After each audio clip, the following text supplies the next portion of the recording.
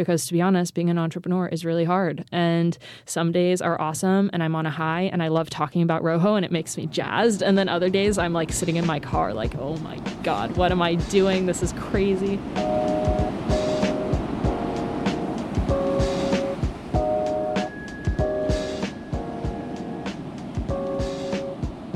Welcome to the Charting Her Course podcast, brought to you by the Pacific Coast Business Times. This podcast will give an inside look at women who own and run small businesses on California's Central Coast. I'm your host, Veronica Kuzmak, and I'm so excited to put a spotlight on these fascinating businesses in San Luis Obispo, Santa Barbara, and Ventura counties. This podcast would not be possible without our sponsor, Bank of America. More from them a little later. Kaylee Hernandez is the founder and CEO of Rojo Goods. Rojo works with local artisans across Kenya to produce ethically sourced products such as sandals, handbags, and jewelry. Rojo's mission is to create opportunities for their artisans through providing jobs that pay well above industry standards and ensuring that their children have access to quality education. Listen as Kaylee talks about how a trip to a local market led her to start her own business and how working closely with women artisans shaped Rojo's commitment to female economic development. Please enjoy this talk with Kaylee Hernandez. Hello, welcome. Thank you so much. I'm so happy to be here. I know you have a very busy travel schedule, so I'm really happy that you could have a little time to come and talk today. So thank you. Of course. Thank you. So I think I want to start out with if you could just explain your company and what you guys produce. Sure. So my company is called Rojo, and what we do is we import products that are handmade by artisans in Kenya. So we started out with 42 artisans. We're now working with over 400, which is huge, 97% of which are women, which is hugely important to me. But we sell these products here in the U.S. through boutiques, pop-up events, and directly to consumers online. So our products include beaded leather sandals for women, accessories like handbags, and jewelry as well. Awesome.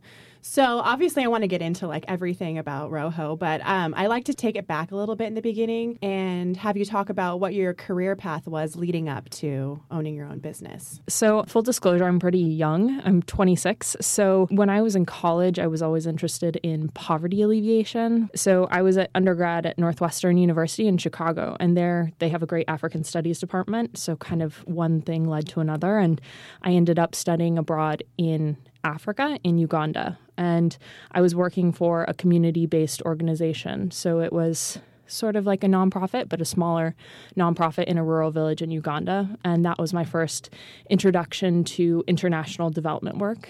And so I was working with mostly women, but men as well, in these rural villages and creating savings groups to incentivize savings. That was kind of my first introduction into everything Africa and poverty alleviation, and I just knew I was hooked. Following graduation, I was working in Kenya as well as Tanzania for the International Rescue Committee. So there I was working on refugee programming as well as child labor programming across the two countries. So it was a really great opportunity just to kind of get my feet wet into the international development space, into the international nonprofit space.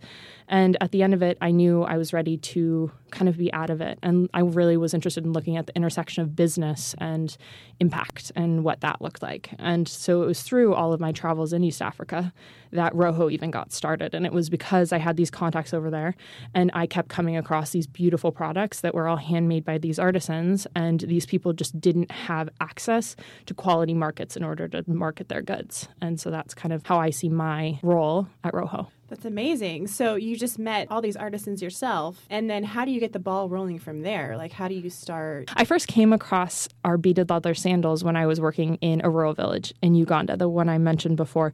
And, these rural villages, there wasn't much to do. So on the weekends, I would travel into larger cities and explore what amazing tourism Uganda has to offer. And so I was walking through a craft market. I remember turning and looking over my shoulder, and something beautiful and sparkling caught my eye, and it was these shoes, and I was hooked. And it's kind of funny. My first words when I was a kid were new shoes. And so it's totally come full circle. That's amazing. Super weird. Yeah. So I saw these beautiful sandals and became obsessed with finding the source of them. And so it was through my continued travels to Uganda and then eventually to Kenya and Tanzania where I started to map out the East Africa sandal industry and really say, okay, where do the best sandals come from? Who's making them? What's the story of the people making the shoes? So for me, it took about a year of kind of mapping this out and speaking to different entrepreneurs who were selling these products to find who would eventually become Rojo's suppliers. So, you start doing all this work, and then how do you progress to getting funding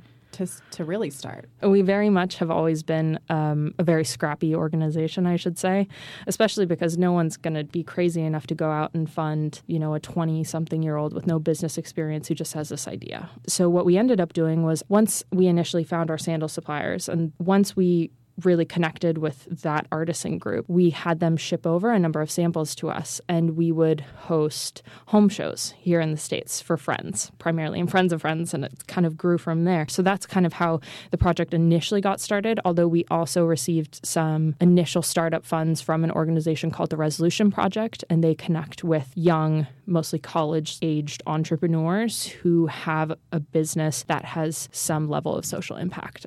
And for us, social impact is really central to everything that we do. So how did you come up with the name Rojo? Rojo itself, it's a Swahili word that means spirit or kindness. And we say that's what we're all about. That's beautiful. Thank you.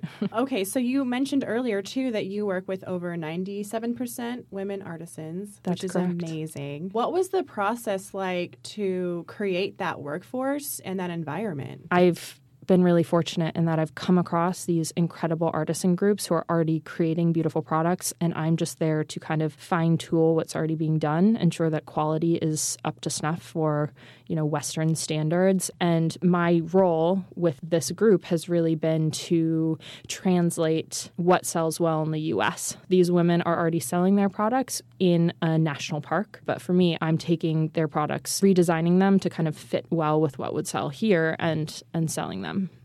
So that's interesting, because I would think that there would be a lot of trust involved on their part with you. And is it just because you were already there with the other programs and you built, like you said, all these relationships that you were able to say, like, I will help you with your international sales? Is that how that worked out? Yeah, definitely. So really what it is, it ultimately comes down to relationships, because I've had a number of people come to me lately saying, look, I really want to support this group in Guatemala or this group in India or whatever. And for me, I hear that, but I also urge people to really understand the context in which they're working, because if you don't understand that, you might not always do right by the groups that you're working with. There are different cultural contexts and expectations. And you could also lose money in the process as well. There's just different ways that you do business and different ways that relationships manifest. So for me, once I saw the sandals initially when I was in Uganda and I went on the quest to find the best quality sandal manufacturers, I was told by a number of shopkeepers in the area, okay, there are two really quality people who are making shoes in Uganda, and they're both Kenyan, and they're both named Lydia, funnily enough. And then they said, we prefer Fat Lydia's products. Okay. And asterisk being that in East Africa, fat is refreshingly not a negative label. It's just that to be fat means you can afford enough food to feed yourself. And so it's actually more of a compliment than anything. It's very different. Like I mentioned, there's cultural contexts that are just very different. It's a positive over there, though. Okay. It is. So I went on the hunt for this Fat Lydia, and it took me several months to finally find her and get a face-to-face meeting. But at our meeting, I sat down with her and I explained my idea of Rojo. And, it took me forever to find this woman. And I'm sure I came in, I was like sweaty and overwhelmed. And I was just like, what am I doing here? Oh my gosh. But I think she saw my passion behind this project. And then as we've progressed over the years, we've placed larger and larger orders, which I think gives us legitimacy. And, it's more than that. I think it's that she has seen that I've demonstrated a serious commitment to her and her artisans. So whenever I travel back to Kenya, and I'm there once to twice a year, usually more, we sit down and we have community meetings with all of the artisans and their families. And we say, okay, how can we better support you? What do you need in order to do your jobs better? And what are you being paid now? Is that enough? And on and on. So right now with our sandal artisans, they're being paid 50% higher than the industry standard for the work that they're doing. And that's because they are producing some of the top quality sandals in East Africa, and they deserve to be celebrated for that and rewarded for that. And in addition to that, we also send our artisans' children to quality schools in the area. The reason behind that being we're really committed to breaking the cycle of poverty in both the short and long term. And when I went to our artisans and said, what does this community need? They said, okay, well, terrorism's a threat and this is a threat. And infrastructure is terrible. And I said, okay, I can't fix those problems today yet. Right. But here's what we can do. What are the biggest contributors to poverty in this area? And they said, education. The fact that children don't have access to quality education is a serious prohibitor, or I should say it's something that ensures that people are stuck in these cycles of poverty.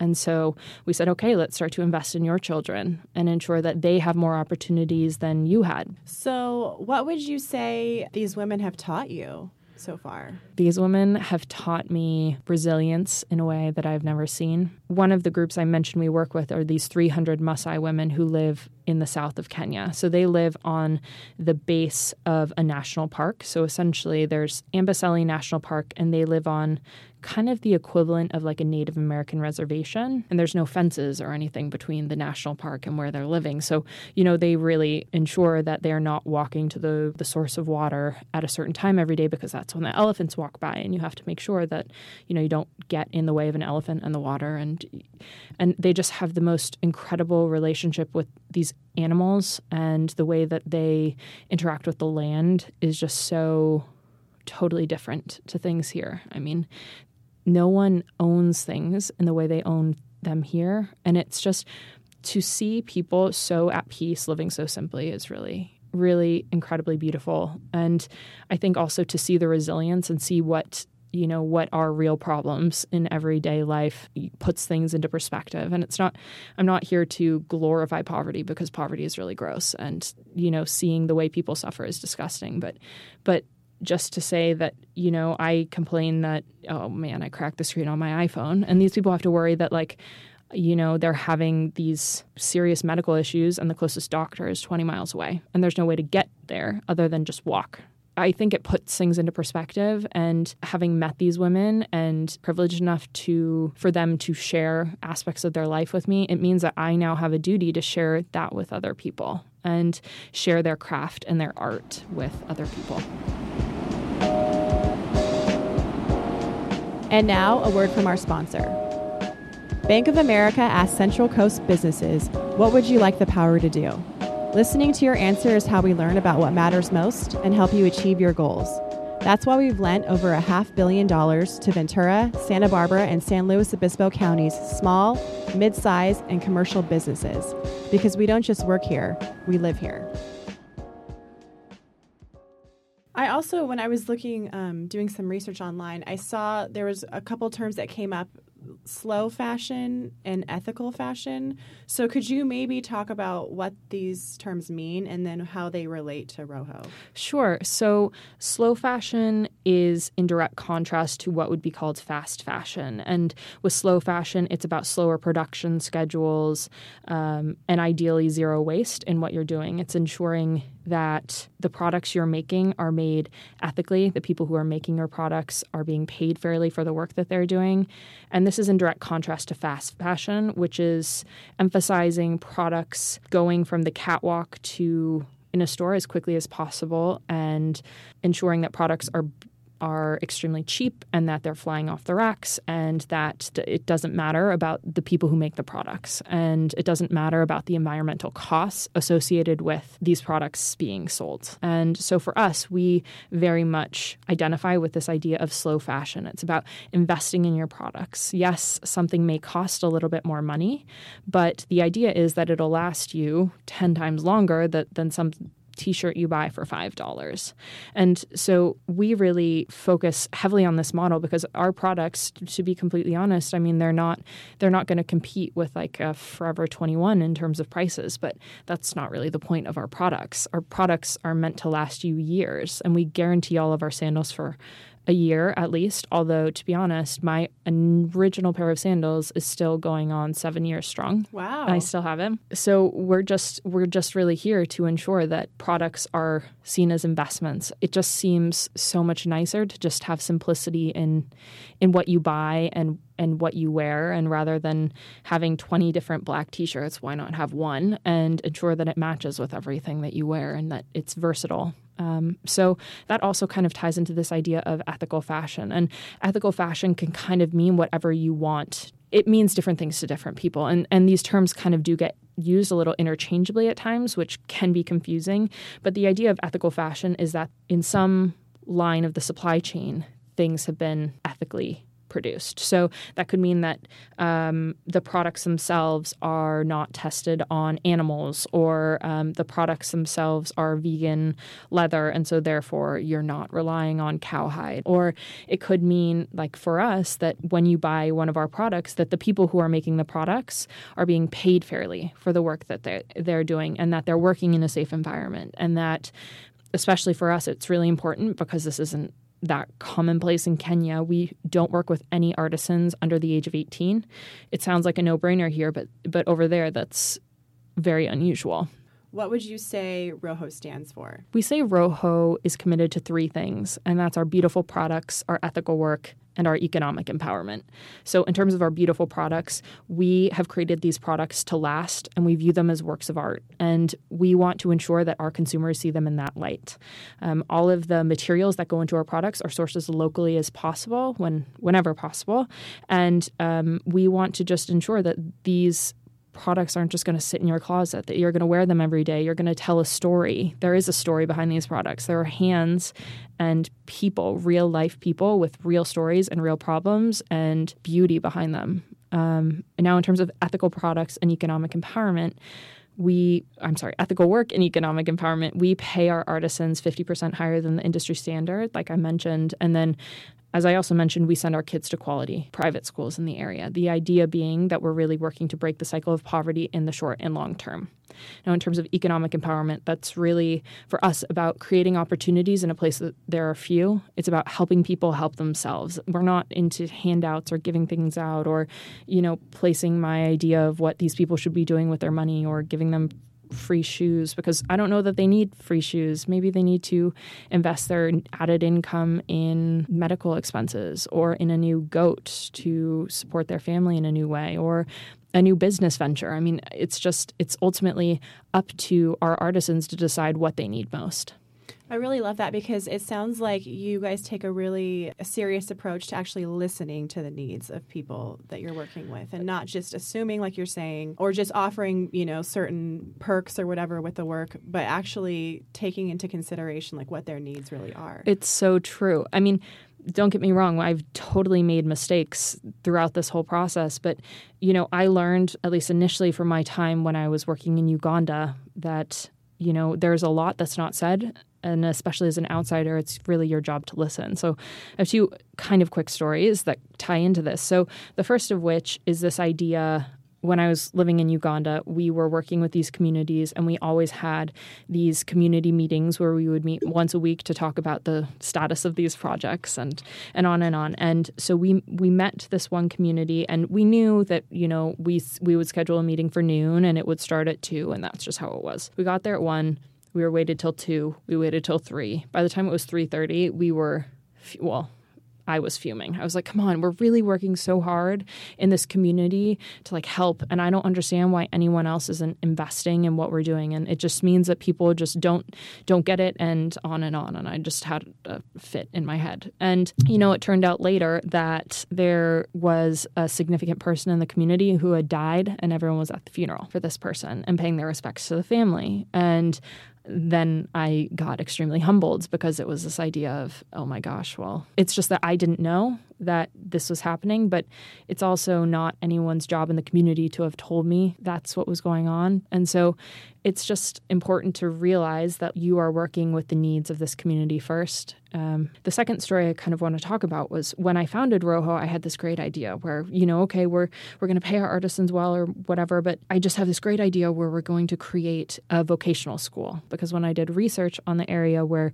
our sandals are being produced, their unemployment rates upwards of 40%, and that's even higher for women and other marginalized groups. So I said, okay, well, let's create this vocational school where we teach people how to bead really well and how to create shoes in a way where we can eventually hire some of these trainees into ROHO through the workshop, and then others can go get jobs elsewhere, and they now know this marketable skill, and it's amazing. I patted myself on the back and thought it was brilliant. And when I took this idea to our artisans, I got laughed out of the building, and it was because everyone said, look, we don't need more trainings. We need jobs. We need quality jobs, and we need opportunities in this area. And where these shoes are made, it's beautiful. Like I mentioned, it's on the coast, white sand beaches. The water temperature is like 80 degrees. It's like a bathtub. It's gorgeous. But beyond that, like I mentioned, unemployment rates are crazy high. And that's because there are terrorist threats in the area and terrorist cells. So all of a sudden, what used to be a booming tourism industry, there just wasn't that anymore. And it was at no fault of anyone living there. So there are a number of well-trained people in this community, people who used to work in hotels, people who worked as drivers, and on, who just don't have opportunities. So they said, okay, we don't need a vocational school. There's no opportunities to do anything with that. And so that's when we created the education fund as a source of giving instead, to ensure that, our artisans' children have more educational opportunities, and that might be able to get them farther. So we're definitely not perfect, but I am committed to ensuring that we do right by them. And this kind of pairs with that. But as the founder and the CEO, what type of leadership do you hope to implement? I hope to implement a leadership style where people feel free to come to me with issues and concerns, especially in these communities where I'm working. You can't have a style where you are kind of hammering down on everyone. It has to be a collective idea and effort. And so I really hope that my style is about unity and bringing people together and ensuring that even marginalized voices or quieter voices are heard and not always the loud ones, and that we take everything into consideration. What's something that you want people to consider when they're making fashion choices or, retail choices? I just would like people to consider where the products come from. And at times that's really difficult because there's not a lot of transparency in the fashion industry to kind of see where things do come from. But if something is extremely cheap, I think there has to be a conversation in one's own head. Why is something that cheap? What does that mean for the people who are actually making these products? And is this product that I'm about to purchase, is it going to last me? Is it worth it for me to have made this decision knowing that it could have had devastating effects on someone halfway across the world? And so what do you see for the future of Rojo? Rojo, I see developing into a hub of ethical fashion, and we slowly are becoming that. As I mentioned, we started with sandals, and now look at us. We have jewelry, we have bags, we have a number of accessories as well, which is so cool to see this growth and development. But I don't want to only be in Kenya. I'd like to see us sourcing products from all over. That being said, I need partners who have connections in those areas where we're working. I can't just go into India and expect, there's beautiful products coming out of this area, but I really want to ensure that my commitment to these artisans and future artisans is really there. I want to talk a little bit about mentorship too. Who are your mentors? I am so shameless when it comes to asking for help, I have to be honest. And having started this, relatively young, I guess there was so much that I just didn't know that I didn't know. And I think I was pretty good about acknowledging that and asking for a lot of help. So right now, I have to thank Women's Economic Ventures has been hugely impactful. I took a business class through them. I'm getting continued mentorship through them.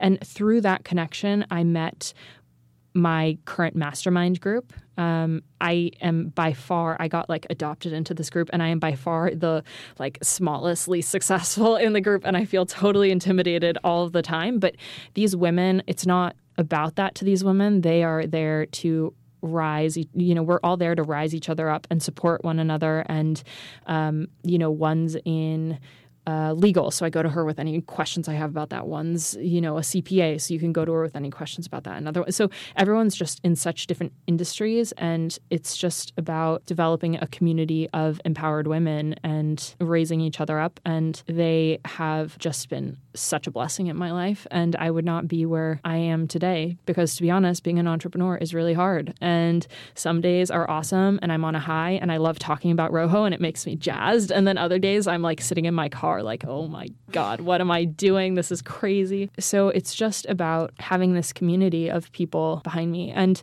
to be honest, even our consumers, there are some consumers who are just our cheerleaders through and through. And that is what gets me through too, is just seeing that what we're doing is impactful to obviously our artisans in Kenya, but also our consumers love our products and are sharing them with other people and telling the story. And there's something pretty cool about that too. So they mentor me in another way. They've like taught me how to cheerlead because I'm not naturally like a cheerleader or someone who wants to share all these exciting things, but they are the ones who kind of do it for me and have taught me, no, it's awesome. What you're doing is really cool and you have to tell people about it.